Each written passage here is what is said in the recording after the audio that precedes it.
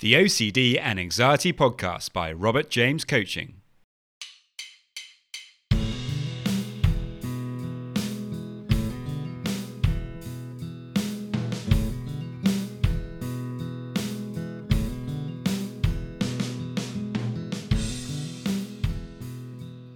Hello and welcome to the OCD and Anxiety Podcast, where we explore how to have a more positive relationship with anxiety disorders, taking back control so that you can start living the life you choose and not the one chosen by your fears.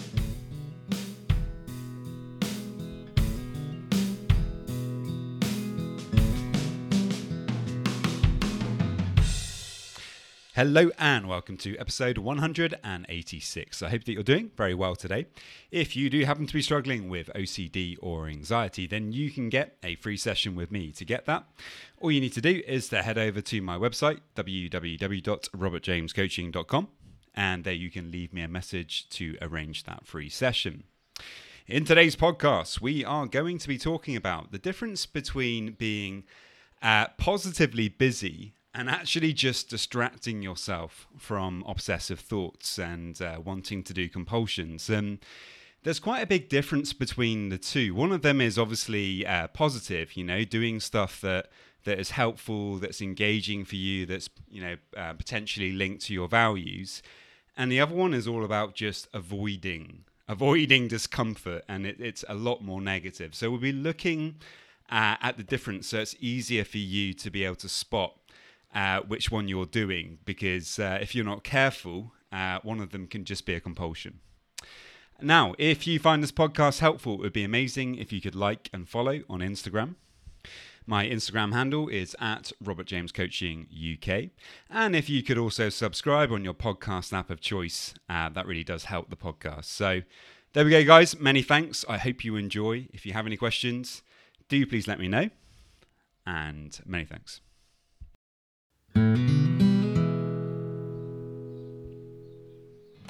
I'd like to start with a quote by Henry David Thoreau.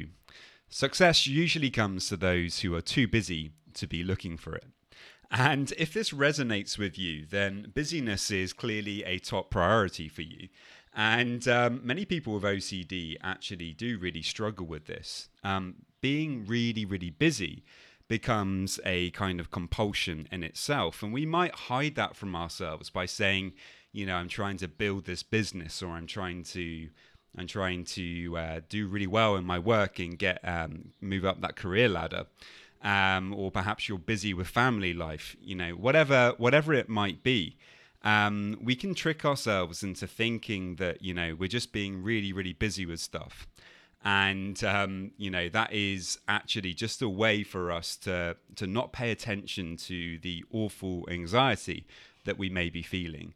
Or perhaps it's just a healthier alternative to kind of not paying attention to those awful ruminations that keep popping up into your mind. And every moment that you're not being busy, they're kind of there waiting for you again. And, obviously in a way, it's probably better, or it feels better to be busy than it does to kind of pay attention to those terrible OCD-based ruminations that can really lead you down some very negative rabbit holes. So perhaps you may be thinking to yourself, well, isn't it better to just be busy than actually to deal with that? And I guess you could make that case. You could argue that point. However, the point that I want to make is that unfortunately that busyness, it actually becomes a kind of compulsion in itself, because effectively why you're doing it is because you're not wanting to feel certain emotions. And this is, really at the center of OCD. We don't want to feel anxiety. We don't want to experience uncertainty. And so, we perform compulsions in order to not feel that. And busyness is just another one of those things. It's another way to not feel. It gives us a sense of control. It makes us feel like we're doing something. But, if we're not busy in a healthy way, then that can actually just really hold us back quite significantly. So what's the difference between positive busyness and effectively distraction? Well, distraction in nature is negatively orientated. We're actually just trying to distract and move away from those uncomfortable emotions. And it's quite forceful. Anytime that you might find yourself thinking about something that you don't like or feeling an emotion that you don't like, you're going to probably forcefully try to get rid of it. And, that's quite kind of anger or frustration based in nature. And that forcefulness, unfortunately, has obviously a very strong emotional reaction to it. And the subconscious mind takes note of that.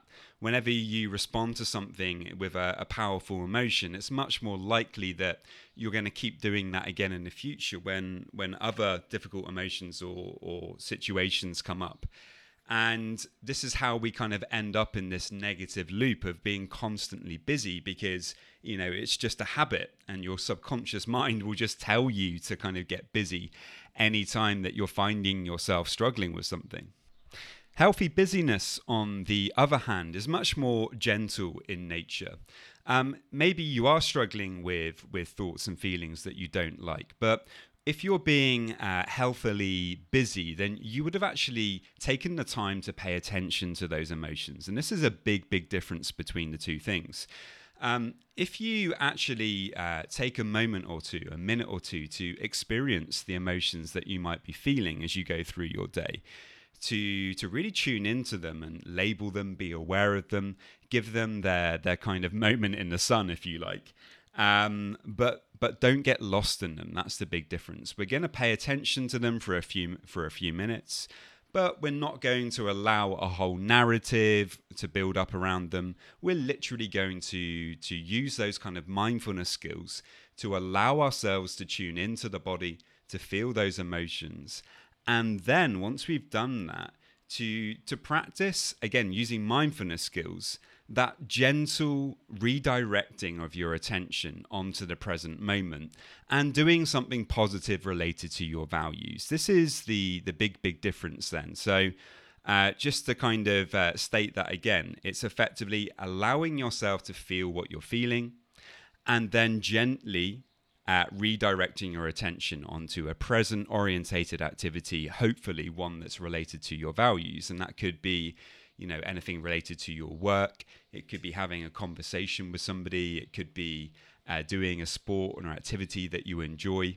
Anything at all that really helps you to kind of come back into the present moment.